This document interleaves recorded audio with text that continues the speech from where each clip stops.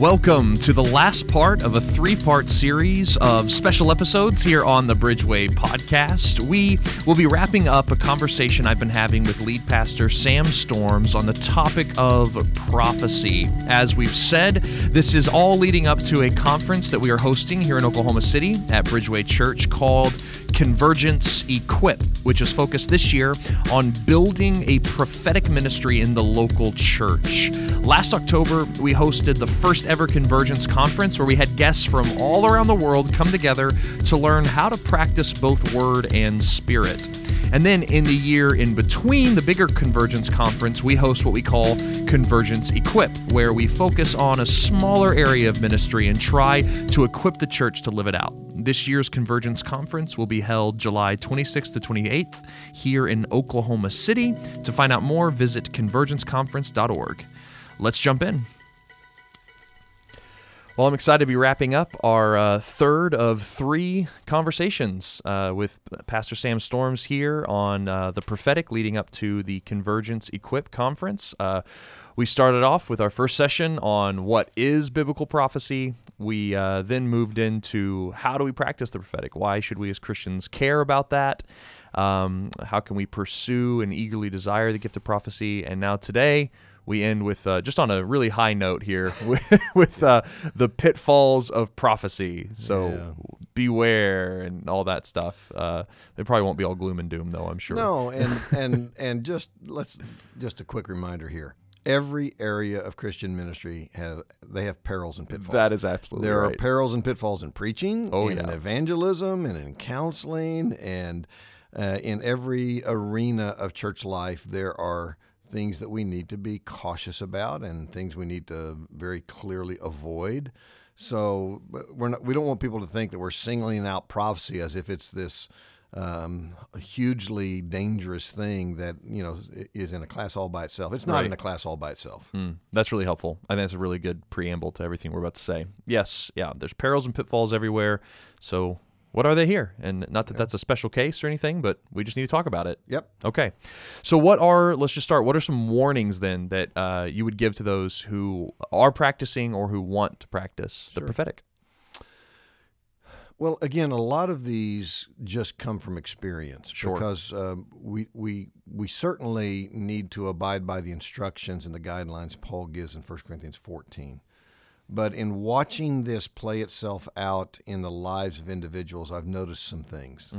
For example, people who are gifted prophetically and who hear regularly from the Lord experience intensified and elevated emotions. And what I say to people is, prophetic revelation can be emotionally intoxicating. It's exciting to hear God's voice, especially when it's confirmed in somebody's life that, wow, I really did get it right.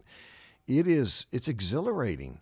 And the result is that if somebody challenges your attempt to give them a prophetic word, they can get very defensive. It's like, wait a minute, who are you to question me? I hear directly from God. Wow, yeah. And so we need to guard against this idea that, well, my personal integrity is at stake, and so if you push back on me or if you don't immediately confirm the accuracy of what I've said, that somehow you've questioned who I am and my value. So we need to remember that there is, and again, I want to be careful in using this word. I don't want to be misunderstood. There is a certain euphoria that comes with prophetic ministry that causes those who are engaged in it to become sometimes a little too defensive of the accuracy of their words. I mean, there's a euphoria that comes with preaching. When I preach and I'm into the text and God is helping me and I'm making a point, it's exhilarating. And so if somebody would come up to me after the service and say, I disagree. I think that point you just made right there was really off base. It didn't help me. I really take offense at that. Well, I could immediately get defensive. Sure. So we need to guard against that in prophetic ministry. Another kind of warning that I would give is we should avoid thinking that every random thought that passes through our head is from God. Right. I've had a couple of people I've had to deal with who were actually hearing from the Lord, But what it did was it led them to conclude that every idea, thought, image that passed through their minds was a revelation from the Spirit. And that's dangerous, because I just don't think that happens on that kind of regular basis. And then when you call into question whether or not they really heard from the Lord, and you say, you need to be careful. Not everything that pops into your head is from the Spirit of God. They can get somewhat defensive, and they can they can take offense at that. And so we need to be careful with that. I think another warning, and I've seen this happen, and it's really tragic, but sometimes people use the prophetic as a shortcut to Christian growth and maturity. And here's what I mean by that. They become so dependent upon hearing a prophetic word that they ignore the basic disciplines of Christian growth. They stop reading their Bible. They stop praying. They're not involved in community. They don't employ the basic disciplines of Christian living, because they're convinced that if they just get that big, powerful word from God, all their problems will be solved. They'll be catapulted forward into holiness of life, and their spouse will start, treating them well, and their financial problems will go away. And so they think, if I can just get the prophet, whoever that might be, to give me a word that will change my life, I don't need to bother with all these other things. These other things, they're boring. They're hard. Right. They're a daily grind. And unfortunately, once again, the euphoria and the profoundly supernatural nature of the prophetic can sometimes lead people off the rails to neglect just the basic disciplines of Christian living. There's also another danger. People who are, and this is for those who are prophetically gifted, once you get a reputation for it, people will pressure you for words. Somebody will come to you broken, in tears. They're desperate and said, I just need a word from the Lord. Can't you give me a word from the Lord? And sometimes prophetically gifted folk will yield to that pressure to speak when in fact God has not spoken. And that's dangerous. Yeah. What you just need to say is, I'm so sorry for your difficulty, but I'm just not hearing anything from God right now, but I'd love to pray for you anyway. Yeah. So you just we have to be careful not to give words on demand. Right. Because God is not doing that, and we can't demand words from Him, and so we need to avoid that kind of pressure. Yeah. Maybe the most dangerous thing that I find in prophetically gifted people is that they become identified with their gift. And what I mean by that is their identity is wrapped up in their spiritual gift. And so when their gift is acknowledged and appreciated, they feel affirmed. They feel valuable. Right. When they hit the mark, they really feel important. When they miss it, it's just the opposite effect. Yeah. And so it's really dangerous for us to ever identify ourselves. I mean, I'm a child of God. That's the basis. That's the foundation for my value as a human being and my personal dignity, not the fact that I'm a preacher. So that's an especially it's a huge temptation for people who are prophetically gifted. Yeah. Is that they allow their identity, their sense of worth, to be wrapped up in the effectiveness and the accuracy of their gift, and they really need to avoid that. Another danger, and this one I would speak more to the church as a whole, and specifically to leadership. And I, in fact, walked through this in a very, very painful way once before. I saw it happen. Sometimes when people are highly gifted prophetically, there is a tendency to create a different standard of Christian conduct for them from the one that you hold other believers to. So, for example, I was in a situation once where there was an incredibly gifted individual who would basically say to us, I'm really uncomfortable coming to church on Sunday because I'm seeing so many things, and the burdens of people are weighing in on my heart.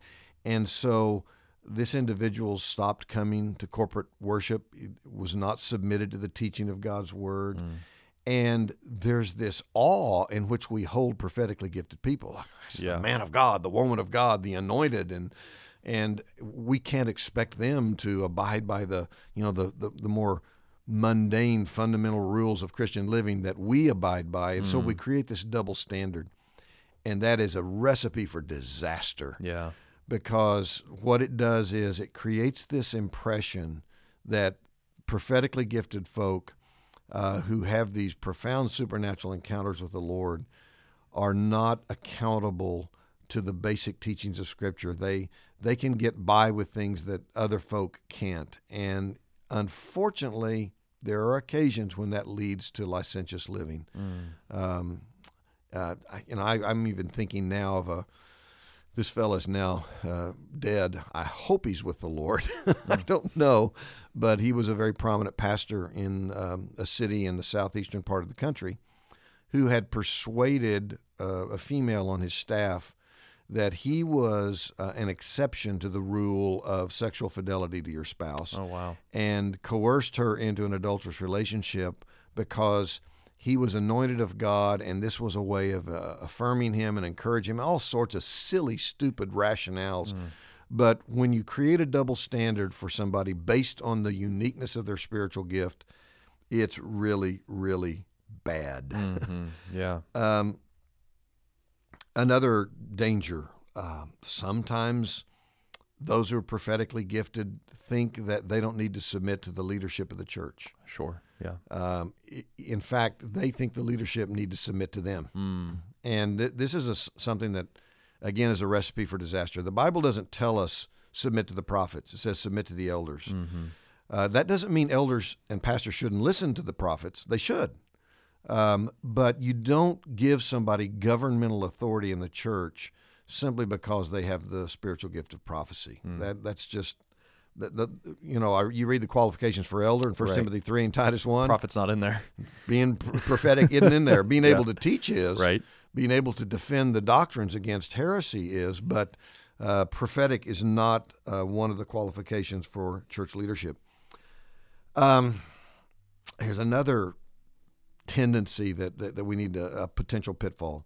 Sometimes people will employ prophetic gifting to make declarations of right or wrong on secondary issues. So, for example, whether or not you should go to a particular movie. Well, God told me that's really bad for you and you shouldn't do it. Or whether or not you should drink in moderation. Now, granted, we don't need a prophetic word to tell us not to get drunk. The Bible says that. Yeah. But, what areas of Christian freedom, Christian liberty, secondary issues, we need to guard against the idea that God's going to speak to me, to speak to you on how you should live your life in regard to those matters. That's legalism, and sometimes the prophetic can feed into that and fuel it in a way that's very unhealthy. That's helpful.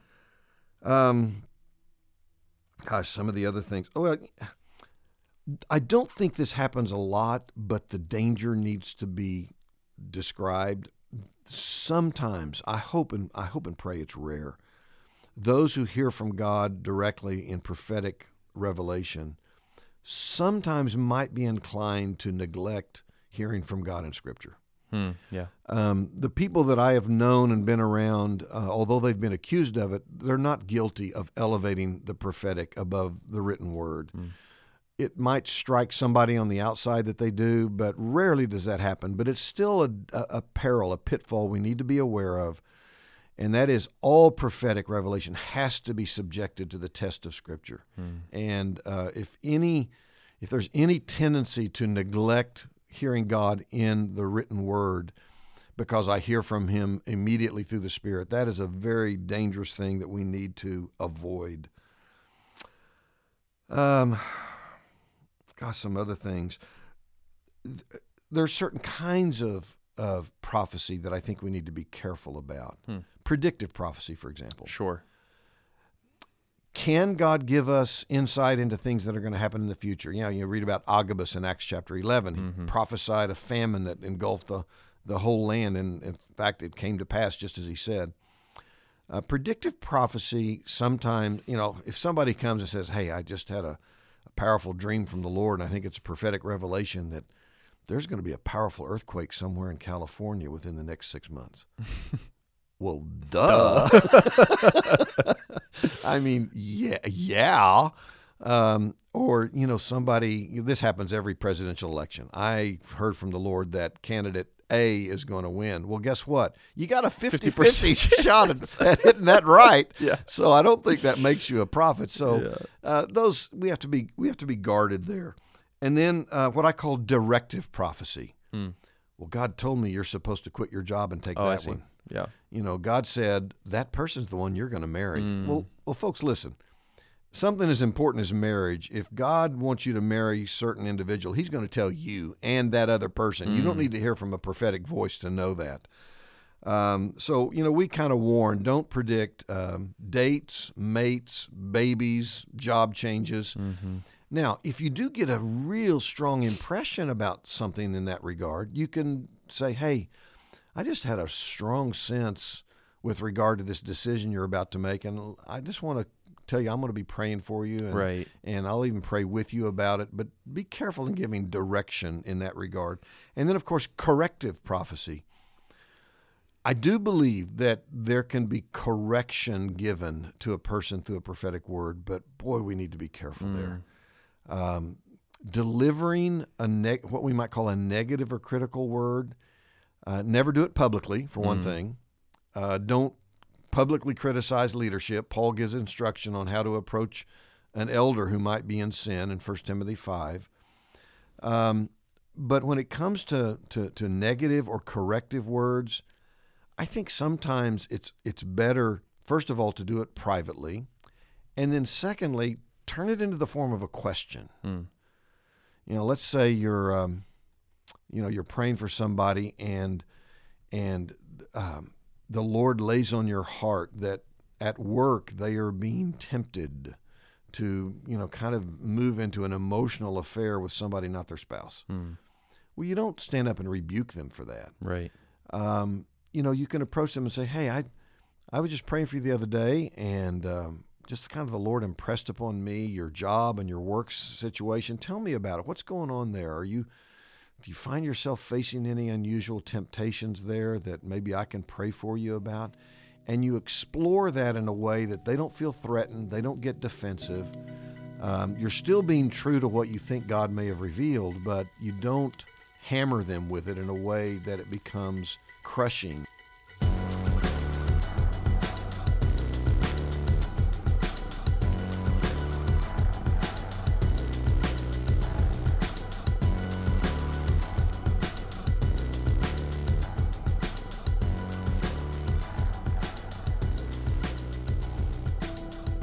Yeah, and again, a lot of it is it's just being pastorally sensitive. Yeah.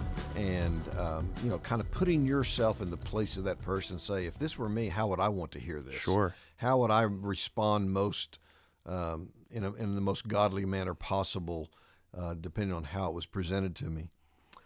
I think another problem, another potential pitfall is the allure of elitism. Because prophetically gifted people kind of tend to congregate together. Okay. And because they're hearing directly from the Lord, there is always the temptation. Now, this can come another. I mean, I have to deal with this when I preach. When I preach and people, send an encouraging email or say, "Oh, that message changed my life," I got to watch my own heart. I don't want to get puffed up by that. But prophetic people can sometimes draw the conclusion that they are special, that they're uniquely favored by God, uniquely loved by God because God speaks to me directly. And that allure, that temptation can be really powerful. And people have to be really cautious and careful. And can it go kind of the other way too? At least I've experienced this sometimes when I see people, even here at Bridgeway, that I'm like, man, they just operate in the prophetic so well. Where I almost put them in an elitist position and put myself in a subcategory. What would you say to someone who is more in that side of the equation? Well, yeah. this gets back, circle back around to my comments about creating a double standard. Mm-hmm. If you see somebody who is really gifted powerfully in that way, and maybe they really are, it creates a sense of awe in your heart, and you put them on a pedestal, and you think, who am I to maybe speak a word of correction to them or issue them a word of caution, and it just puts them in a different category, and the result is they don't get to experience the benefits of community life where everybody is speaking into everybody's life for their building up. So it's a real danger. Yeah. Here's another interesting phenomenon when it comes to the prophetic. Sometimes people fall into the trap of thinking that hearing from God, having some profound supernatural encounter, whether a dream or a vision or whatever, or a word of knowledge, is going to solve their struggle with sin. As if somehow that is the primary way by which we're sanctified. Oh, interesting. And it's not. Yeah. And I give you the classic example of this. Okay. It's from the Apostle Paul himself. So I think everybody knows 2 Corinthians 12. Paul has this incredible encounter. He's translated into the third heaven. In fact, it's so overwhelming. He says, I don't know if I was in my body or out of my body. God knows, and that's good enough for me. But he said, I saw and heard things that it's not permitted for man to repeat. I don't know, aside from what John experienced to write the book of Revelation, I don't know of any, maybe Isaiah's would, chapter 6 of Isaiah would compare, but this may well be the most profound supernatural experience that any human being's ever had. And I've often read that and I said, wow, I'll bet when Paul finally came back into the normal routine of daily life that he would never sin again. I mean, after all, given what he saw and heard, I mean, Lord, if you'd take me into the third heaven and show me that kind of prophetic revelation, I promise you I would never sin again. I would be so changed by it. And yet when you read the text, what happens? Immediately upon, in the aftermath of this experience, what does Paul say? Pride. Pride. Yeah. And it's just stunning. It says, there was given to me a thorn in my flesh to keep me from exalting myself because of these revelations. And I think, are you kidding me? Paul, shouldn't you have just been so transformed by what you saw and heard and so humbled by it that God would lay his hand on you for this experience, that you wouldn't find the consent of your soul to ever commit another sin? And Paul said, not just the opposite. Wow. The moment I kind of, as it were, if I can use the word, re-entered real life on the earth, I began to think, you're really something, Paul. You're special. God really must like you above the others. Look what he did for you. He didn't do this for Peter. He didn't do this for Matthew. He did it for you, Paul. Yeah. That helps me see something a little clearer that I kind of want you to address, because I'm sitting here thinking, okay, so you have these prophets, these people who are actually hearing the voice of God. You've talked about them operating in the prophetic and having all these intimate experiences with the voice of God. I can sympathize with a listener who might be thinking, well, like, especially in the situation you described with the pastor who convinced his coworker to commit an affair with him. I'm like, how can you reconcile someone who has been so anointed with actual prophetic words from God in such an intimate way with such reckless living or so much sin, so many potential and actual pitfalls?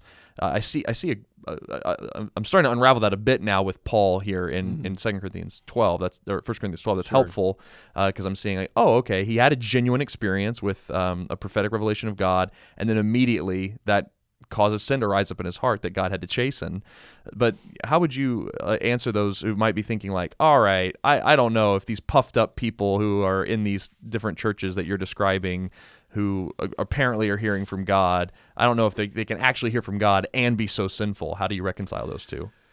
Well, yeah, that's a good question. Let's not forget that the Corinthian church itself, Paul said, you come behind no one else when it comes to the presence and the power of the Spirit and gifts. And yet they were profoundly immature, self-promoting, neglecting the needs of others, self-serving. About that particular pastor, I don't know all that much about his ministry, but I'm not convinced that he was all that prophetic or all that powerful. He was very charismatic in his leadership and had a national television ministry, but I'm not at all convinced that his preaching was all that great or all that biblical. But let's try to answer this by moving out of the area of the prophetic. Let's talk about any area. Tragically, we almost on a weekly basis we read about some other incredibly gifted pastor or leader who has fallen morally or who has become such a bully in relationship to his staff and his church that his leadership has become so dysfunctional they had to be removed from ministry. I have a couple of guys that I know that's happened to within recent years, and we could say the same thing. How can somebody, and these were guys who really knew the scriptures, how can somebody who's so immersed in the truth of God's word and so gifted to proclaim it find themselves swept up and yielding to this kind of temptation? And I think that's a peril and pitfall of just being a Christian, whether you're prophetically gifted or not. Yeah. In whatever gift you might have, and even the opposite works. We deal with people who say, "Gosh, I don't think I'm gifted in anything. I don't do anything well. I'm just a nobody." And out of self-pity, they justify their sin. Yeah. It's not just out of self-aggrandizement. It's out of self-pity. It's the victim mentality that justifies their yielding to fleshly temptations, as much as it is maybe their competency in a gift. The simple fact is, spiritual gifts are never set forth in Scripture as a way for us to primarily be sanctified. Yeah. We are sanctified by the Word. We're sanctified by the disciplines of prayer and accountability, and just so many, worship, submitting ourselves to the truth of what is in Scripture, following the leadership of the local church, encouraging one another. But I don't see anywhere in Scripture that any particular spiritual gift is somehow, the gateway into holiness of life. I would hope that it would, and maybe in some cases it does. But Paul's example is certainly one to it's a sobering reality. And even think of Peter, when Paul had to confront him in the book of Galatians. I mean, here was the kind of the leader of the apostolic community, the center of early church activity in the book of Acts, whom you think about, and again, I'm trying to think. This is an interesting question. I'm getting derailed here. Acts chapter 10, Peter has this incredible vision in which God, tells him that these things that you thought were unclean are clean, and you shouldn't judge Gentiles because you regard them as somehow excluded from the purposes of God. I'm wondering if Peter's experience in Galatia came before that or after that. But in either instance, here is an apostle who has to have this incredible revelation made because of the temptation in his heart to regard Gentiles as unclean and unworthy of the gospel. Wow, yeah. So that's a long way around to trying to answer a very difficult question. Yeah, but I think it was worth the trip. I think it is a really important question. It's what was it was like this dissonance I kind of felt here in my heart just listening to all these perils and pitfalls. I was like, man, this seems difficult to reconcile. But I think it's helpful also to think about spiritual gifts or spiritual graces. Like we don't get gifts because we merit them, and so it would make sense that we have demerits alongside these gifts of grace. Is that a decent way to think about it as well? Sure, absolutely. And again, I'm obviously a little cautious, as I know you are, in talking about this, because we don't want to send the wrong impression. We don't want people hearing these perils and pitfalls to become afraid. That's right. Here's an interesting thing. Nowhere in the New Testament are we told to be afraid of spiritual gifts. Nowhere are we told that if you hunger for the gift of tongues that you're going to get a demon. Right. Or that you're going to open yourself up to some adverse influence. the only exhortations we see are earnestly desire spiritual gifts, especially you may prophesy, and do not forbid speaking in tongues. Mm-hmm. We don't find, hey, caution, red light. This is gonna trip you up in life. This is gonna expose you to unusual temptations. Now, it might. I mean, those who are in positions of influence and leadership because of their gifting maybe are easy targets for the enemy. Sure. And the world, the flesh, and the devil goes after them as much as anybody else. But, I think, I'm just thinking, for example, of the way Paul encouraged Timothy. I think of 1 Timothy 1:18, where Paul tells him to fight a good fight, to wage a good war in godliness, to hold a good conscience. And then he says, by means of the prophecies that were spoken over you. Like, wow. So here's Paul telling Timothy, a tool, an instrument by which you can find encouragement and strength to resist temptation and to press through in ministry is by reflecting on the prophetic words that you received in the past. Think, for example, here's an Old Testament illustration. What was Joseph thinking when he was thrown into prison? Here's this guy who is thrown into prison for obedience, for godliness. Right. He's spending, I don't know how many years there. Right. And what sustained him? What encouraged him to persevere? Could it have been him reflecting back on the dream that God gave him? Of his brothers bowing down before him, and the fact that he was going to be exalted in the purposes of God. And David sitting there in that prison cell saying, wow, this is not good. This isn't what I bargained for. But wait a minute. God spoke to me. So that's how prophetic words of encouragement can serve to uphold and sustain the human heart in the midst of difficult times. And then again in 2 Timothy 1, Timothy was facing all sorts of opposition. Paul said, don't let them despise you for your youth and so on. And he says to Timothy in 2 Timothy 1:6, fan into flame the gift of God that is within you through the laying on of my hands. I suspect that Timothy had, maybe he was intimidated. Maybe he was insecure. Maybe he was feeling threatened by powerful people in the church at Ephesus, whatever reason. But Paul says, look, you need to strengthen yourself. You need to encourage your own soul by means of this gift that God has given to you. So, again, it seems to me that Paul obviously believed that in this particular case, prophetic ministry was very powerful in launching Timothy into ministry. In fact, he says, I think I mentioned this in a previous podcast back in 1 Timothy 4:14, he talks about a spiritual gift that had been imparted to him through a prophetic word. That's an interesting idea. Yeah, it is. And he's supposed to draw upon that. He's not supposed to despise it. So, yes, there are perils. Just as there are in every area of Christian ministry, but the benefits and the blessings that come from nurturing and protecting and instructing and facilitating prophetic ministry are far and away better than whatever pitfalls or challenges we may encounter along the way. Yes, absolutely. I think one final note that we'll want to make here as we wrap up this 3-part series is one of the ways that at least the Bible most regularly tells us to guard against anything that might go wrong with prophecy is simple. It's test, right? Sure, test absolutely. the prophecy. So what does that mean? How do we go about testing a word of prophecy? Yeah. And by the way, this is a word for all Christians, not just prophetically gifted people. Great. Because 1 Corinthians 14:29, I believe it is, Paul says, let 2 or 3 prophesy, let the others, and I think he means everybody else in the congregation, judge what is said. That's good. 1 Thessalonians 5:19-22, do not despise prophetic utterances, do not quench the spirit, but test all things.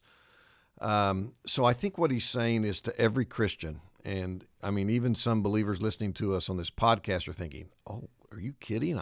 Who am I that I would examine or test or weigh what a prophet is saying? Well, remember, the Bereans were just average folk. As far as I know, there's nobody from the church at Berea that's ever named in the New Testament. Right.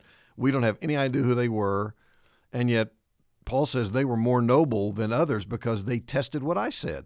They examined it to make sure it was consistent with what God had revealed in the Old Testament. So I think there's several ways. First is the test of Scripture. Yep. And by the way, here I want to say something because this is a pet peeve of mine. If there is one reason why prophetic ministry goes haywire in some churches is because people are ignorant of the Bible. Yeah. They're illiterate. Sometimes I want to say, as much as we need prophetic ministry, we need biblically informed people who are capable of testing prophetic ministry. So somebody says something that is just profoundly unbiblical, it's inconsistent with the character of God, it violates a command somewhere else in the Bible, our little red flags ought to go up in our minds. So we test it by means of the Word of God. We test it also by virtue of what Paul says in chapter 14, verse 3 of 1 Corinthians. He says prophecy is for edification, encouragement, and consolation. So we ask, is this word doing that? Is it encouraging or discouraging people? Yeah. Is it building them up or tearing them down? Is it consoling them or is it throwing them into despair? So you have to test some words by the fruit that they bear in people's lives. Then I think obviously there's a test of love, 1 Corinthians 13. Right. If I prophesy and I do not have love, it's useless. What's our motivation in giving a word? Is it to draw attention of people to ourselves so they'll say, wow, big man, anointed of God, you're neat, you're special? Or is it, I want to be a blessing to others. I want to serve them and help encourage them in their Christian experience. Then there's the test of community. Sometimes you just need to gather wise, mature individuals and hear multiple voices. All right, what do you all think about this? We heard this word. It didn't necessarily set well with everybody. What is your opinion? And you can pray through that in terms of community. And obviously, if it's a predictive prophecy, there's an easy test. Does it come to pass? Does it happen? Yeah, does it happen? So I think that's the way in which we do it. And again, this is a responsibility of every Christian. This isn't just for the elders or the pastors or the especially gifted people. All believers have the responsibility to test, to weigh. In fact, the word Paul uses when he uses the word judge in 1 Corinthians 14 is to sift, and to sift and to sift out those things that we sense may be purely the product of human speculation as over against the things that are clearly from God himself. That's extremely helpful. Well, I'll let you end this 3-part session with a quick note on why are we doing Convergence Conference here at Bridgeway, both the Equip and the larger conference. Sure. What's it about? Why would you plead with someone to be a part of it?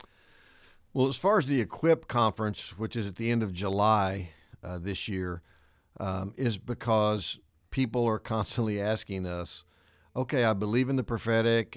You convinced me the Word of God teaches this, but our church is just, we're ignorant of what to do. We're really inexperienced in this. Can you give us some practical guidelines on just these things we talked about in this podcast about what are some things we need to be avoiding? What are some red flags that we need to be alerted to? Because we're afraid that if we go down this path, we're going to spin out of control and the church is going to implode, which unfortunately sometimes has happened.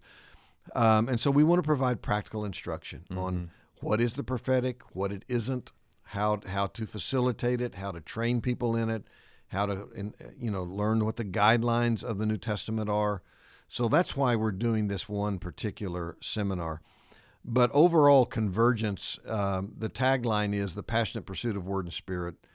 We're trying to overcome the breach. Yeah. We're trying to overcome the great chasm that exists so much in evangelicalism between Word-oriented churches and Spirit-oriented churches. And it's so easy for human nature to gravitate to one of those two extremes. Right. It is hard to maintain the marriage, the convergence of the two, because human nature just tends to opt to one or the other. The cerebrally driven, theologically precise folk, they're going to gravitate toward the Word. And there's nothing. We want to be in the Word. Yes. But unfortunately, they do it in a way that they suppress the Spirit. And then the more Spirit, free-moving, open-minded folk, unfortunately, sometimes it's anything goes, and it's not tethered to the Scriptures. So we want to instruct and model and encourage people in how to maintain what we think the Bible says is an unbreakable marriage between the two. I love that. Well, we do invite everyone listening to learn more about Convergence Conference at convergenceconference.org. We would love to see you next year at the big event. We'd love to see you as spots go quickly at the Convergence Equip at the end of July. And thank you so much, Sam, for indulging us on this 3-part series on prophecy. It was extremely edifying to me and a lot of fun. I hope it is for our listeners as well. I trusted it will be. So I enjoyed it. Great. Well, we'll look forward to having you again on soon. And as for our listeners, thank you for joining us in this 3-part series, and we'll talk to you next time. Thank you for listening to the Bridgeway Podcast, where you will find a new conversation every Thursday. For more information about Bridgeway Church, we invite you to visit bridgewaychurch.com, or you can follow us on Twitter and Instagram at BridgewayOKC, or on Facebook at facebook.com/BridgewayChurchOKC. If you have any questions that you would like us to address on the podcast, feel free to email us at podcast@bridgewaychurch.com. And if you enjoy the podcast, please consider leaving us a review on the podcast app, as it helps other people like you find our program. So on behalf of all the pastors and staff here at Bridgeway Church, I'm David Bowden saying thanks for listening, and we will see you next week.